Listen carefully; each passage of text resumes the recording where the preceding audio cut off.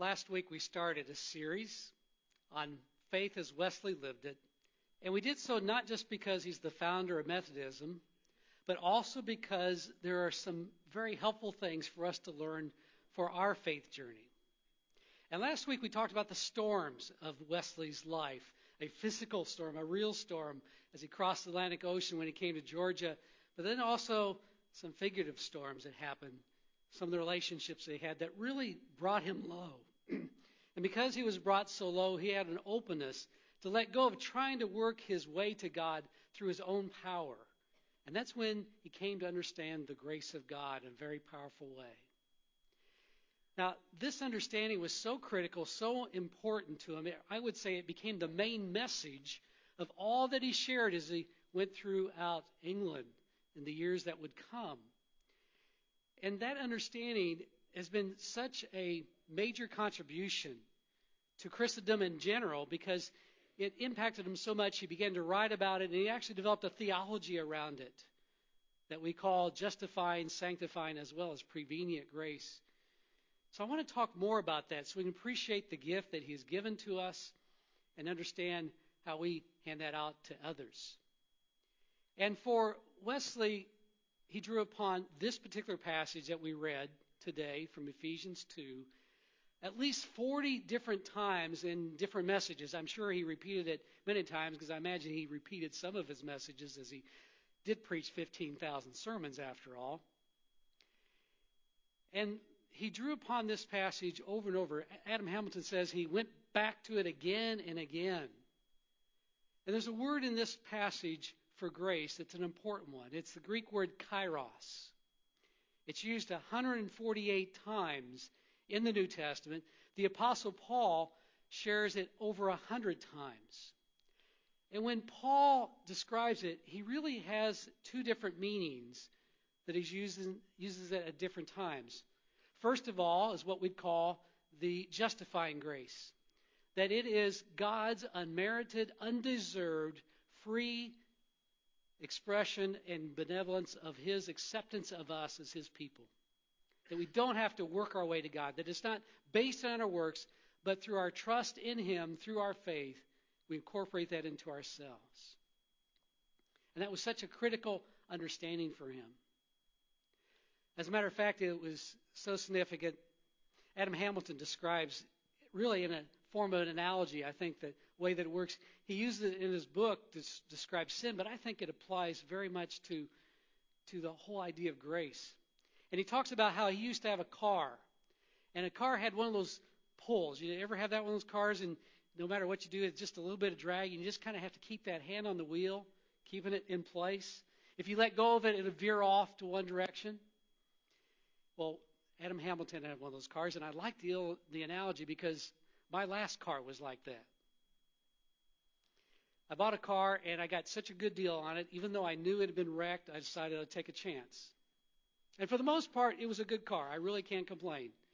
But it seemed no matter what, I couldn't keep it aligned. I'd get it aligned, I'd get new tires, everything's great, and about 6 months later, that pull would come back, which is kind of how sin is. And then my son calls me up a while back. He says, "Dad, my car died. And you know, you're at that new church. You shouldn't be driving that old car around. Can I buy it from you?" Well, how do you say no to that, you know? So I sold my car. I got another car. And my, how nice it is. It's just straight as an arrow. I can be so relaxed. Car just goes.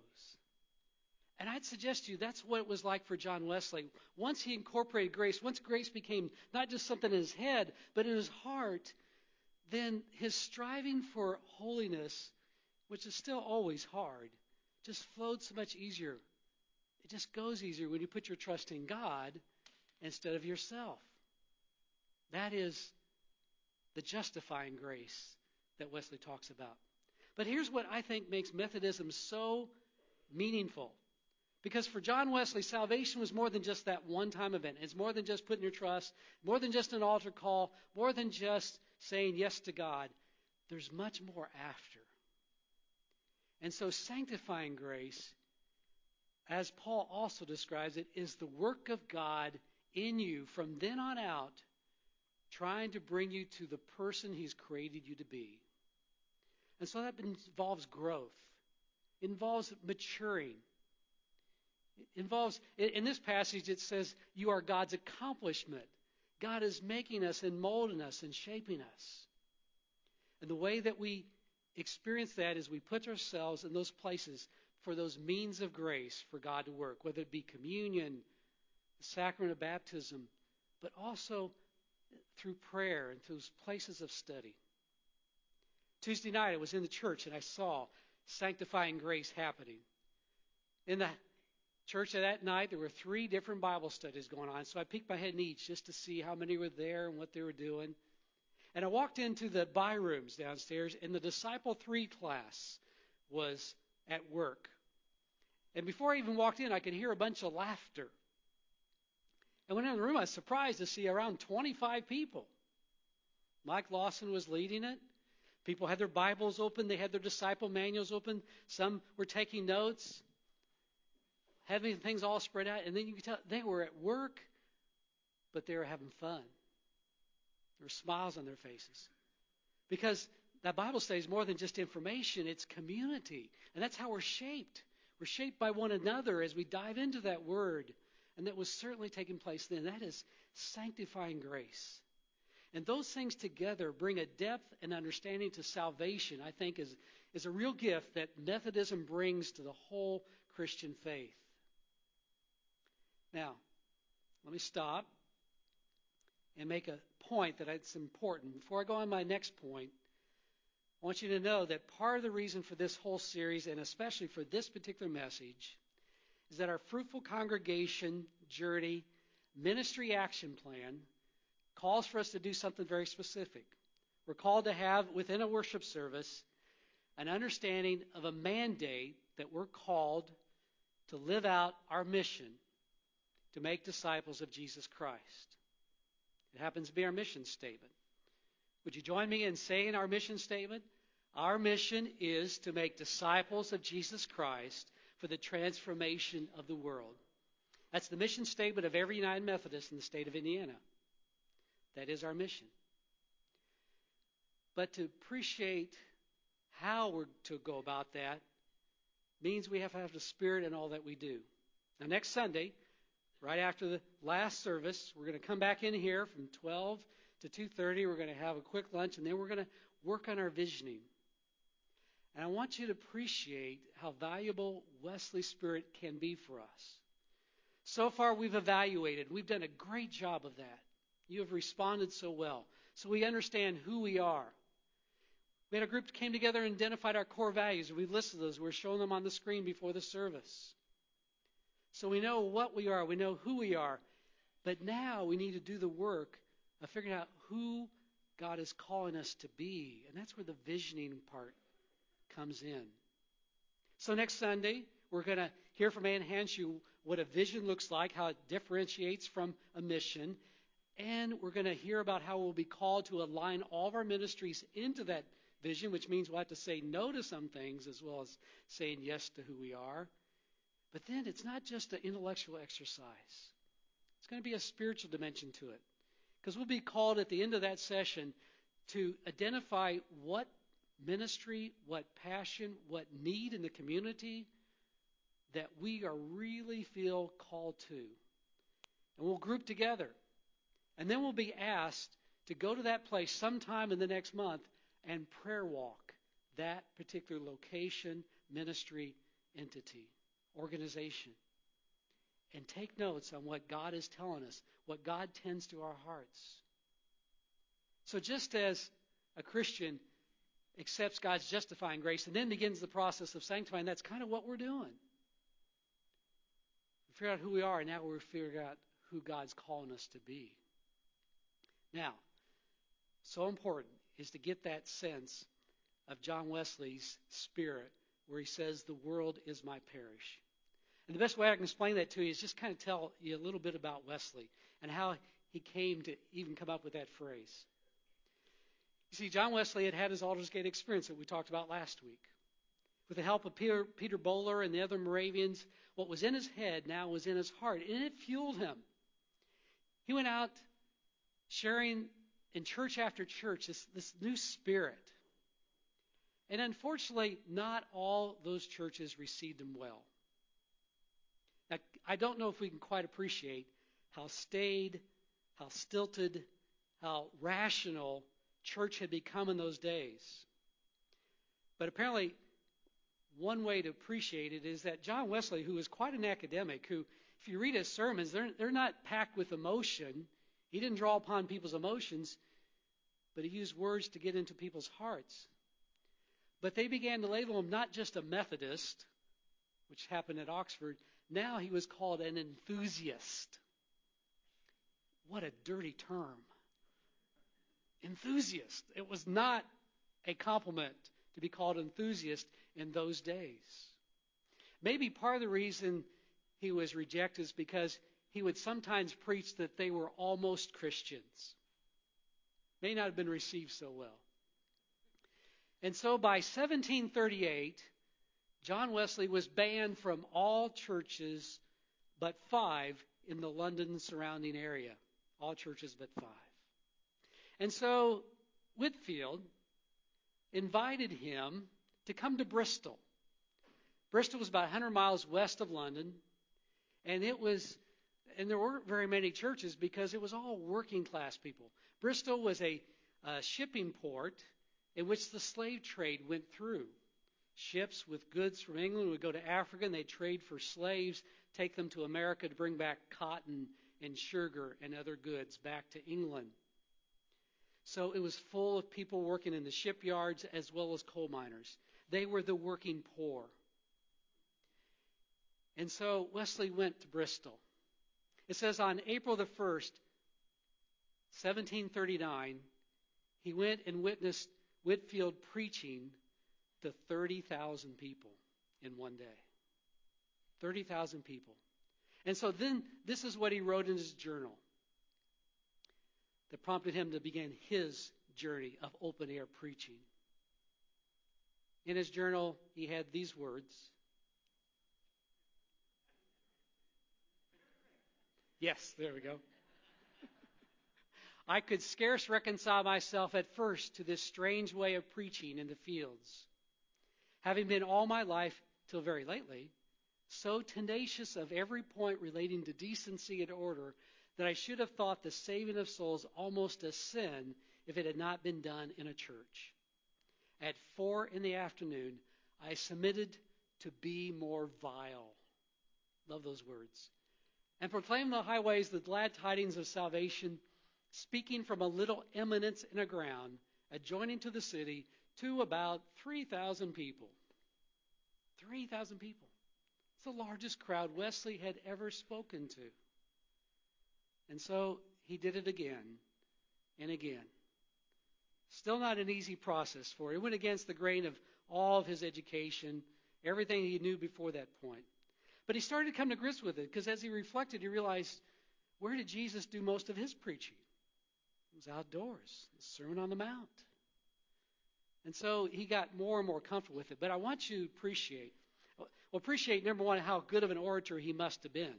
There's one story told that he was preaching, and sometimes he'd preach as long as 2 hours. Don't worry, I will not try that. But one time there was a bunch of people sitting on a wall, and the wall collapsed. And because he had their attention so rapidly, he just kept right on going. People just kind of assumed that was their new seat. And nobody bothered. He had them hanging on every word. Now, let me explain to you where that phrase, the world is our parish, came from. You see, in those days there was one state religion, the Church of England. And wherever there was a church, there's basically a boundary drawn around it as the parish boundaries. It's kind of like, let's just assume Noblesville First is the only United Methodist Church. That means nobody from Carmel can come and preach in my territory without my permission. And so people would say to Wesley, now wait a minute, you've been thrown out, you can't preach in this church or in this parish. But Wesley was ordained through his appointment at Oxford University, which means he had no restrictions. He could speak anywhere. He did not have to seek permission. And so whenever that would be challenged, he would draw upon that technicality and say, the world is my parish. Now, I hope you can appreciate how hard it was for him to speak at a common level. John Telford shares the story that one time he'd been preaching in a church in the countryside. He had put together and crafted a very excellent, eloquent sermon. But he noticed as he was preaching, people had a blank stare on their faces and their mouths were open.